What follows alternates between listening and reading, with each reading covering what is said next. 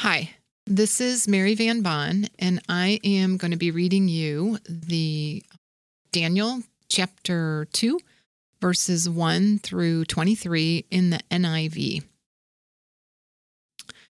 In the second year of his reign, Nebuchadnezzar had dreams. His mind was troubled, and he could not sleep. So the king summoned the magicians, enchanters, sorcerers, and astrologers to tell him what he had dreamed. When they came in and stood before the king, he said to them, "I have a dream. I've had a dream that troubles me, and I want to know what it means." Then the astrologers answered the king, "May the king live forever. Tell your servants the dream, and we will interpret it." The king replied to the astrologers, "This is what I have firmly decided. If you do not tell me what my dream was and interpret it, I will have you cut into pieces and your houses turned into piles of rubble. But if you tell me the dream and explain it, you will receive from me gifts and rewards and great honor. So tell me the dream and interpret it for me." Once more they replied, "Let the king tell the servants the dream, and we will interpret it." Then the king answered, "I am certain that you're trying to gain time because you realize that this is what I have firmly decided. If you don't tell me the dream, there's only one penalty for you. You have conspired to mislead me and tell me wicked things, hoping that the situation will change. So then, tell me the dream. I will know that you can interpret it for me." The astrologers answered the king, "There is no one on earth who can do what the king asks. No king, however great and mighty, has ever asked such a thing of any magician or enchanter or astrologer. What the king asks is too difficult. No one can reveal it to the king except the gods, and they do not live among humans." This made the king so angry and furious that he ordered the execution of all the wise men of Babylon. So the decree was issued to put the wise men to death, and men were sent to look for Daniel and his friends to put them to death. When Arioch, the commander of the king's guard, had gone out to put to death the wise men of Babylon, Daniel spoke to him with wisdom and tact. He asked the king's officer, "Why did the king issue such a harsh decree?" Arioch then explained the matter to Daniel. At this, Daniel went in to the king and asked for time so that he might interpret the dream for him. Then Daniel returned to his house and explained the matter to his friends, Hananiah, Mishael, and Azariah. He urged them to plead for mercy from the God of heaven concerning this mystery, so that he and his friends might not be executed with the rest of the wise men of Babylon. During the night, the mystery was revealed to Daniel in a vision. Then Daniel praised the God of heaven and said, "Praise be to the name of God forever and ever. Wisdom and power are his. He changes times and seasons. He deposes kings and raises up others. He gives wisdom to the wise and knowledge to the discerning. He reveals deep and hidden things. He knows what lies in darkness, and light dwells with him. I thank and praise you, God of my ancestors. You have given me wisdom and power. You have made known to me what we asked of you. You have made known to us the dream of the king." Wow. So this story is at a time period, a culture, it's so foreign to me. I feel like I know very little about what it actually might have been like. But this is what I do see. I see that there's this group of teenagers, Daniel and his three friends, and they probably were royalty or nobility, because the previous chapter tells us that it's the royal family and the nobility that gets whisked off and conscribed to do service for the king. So it's these teen friends that are taken into exile to serve King Nebuchadnezzar. And what I don't see, actually, is I don't see them conspiring to try to get out and escape. Essentially, they serve their oppressor. And that king, Nebuchadnezzar, he is harsh and erratic. In verse 5, He's telling them if the astrologers don't tell him the dream, he's going to just cut them to pieces and turn their houses into rubble. And then a little bit later, he gets paranoid in verse 9 when they say they can't. He says, "You're just conspiring against me, trying to mislead me and tell me wicked things." And then farther in on verse 12, his reactivity explodes in anger and fury and murderous plans. He says he's so mad that he orders all of the wise men to be put to death, simply because nobody could do this thing that is in fact impossible to do.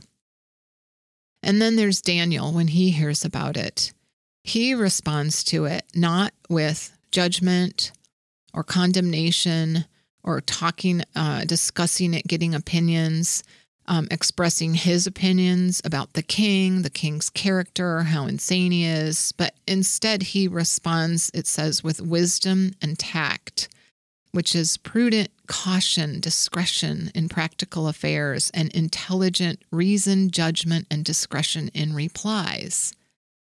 So the first thing Daniel does is ask questions with wisdom and tact to get clarity. Then he goes to the king and he tells him, "I'm going to do this impossible thing." Then he goes to his friends and he says, "Plead for God's mercy." And then in that night, he has this dream vision. And there's so much that we could say about dreams and visions, but time's not going to allow right now, other than I would say pay attention to your dreams and mind's eye pictures that you get and ask the Lord and expect for him to speak to you through them. But so Daniel hears from God that way and responds with thank you and praising him. He praises God and says, "You've got this. You've got wisdom and power, and you raise and lower kings, and you give knowledge, and you reveal what's hidden, and you're the host of light." And he's just thanking him and exclaiming, extolling his virtues, and then says, "Thank you. You have given me what I asked for," which was the wisdom and power to know how to interpret the dream so as to save the lives of a lot of people.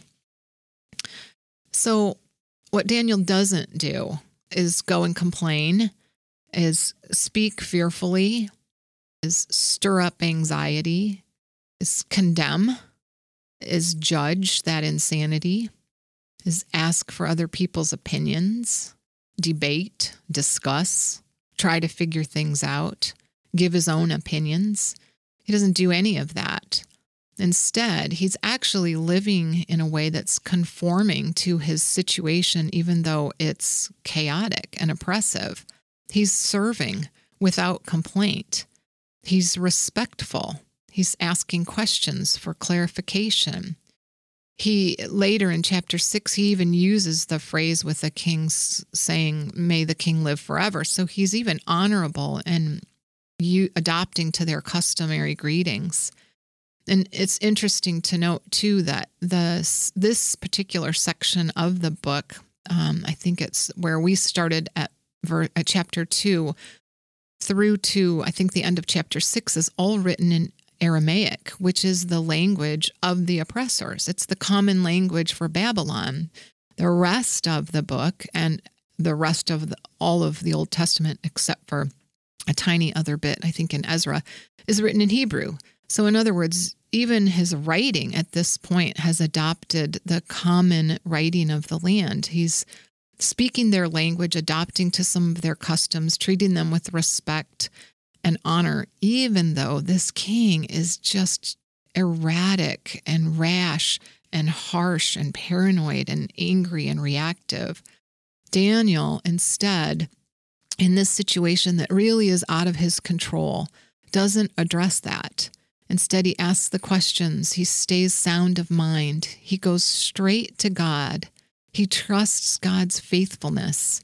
He expects a solution from him. When he gets it, he goes straight to thanking him for it, and then he follows through on it. He's focused not on the circumstances, but on God, who he lives in close, continual relationship with as a child.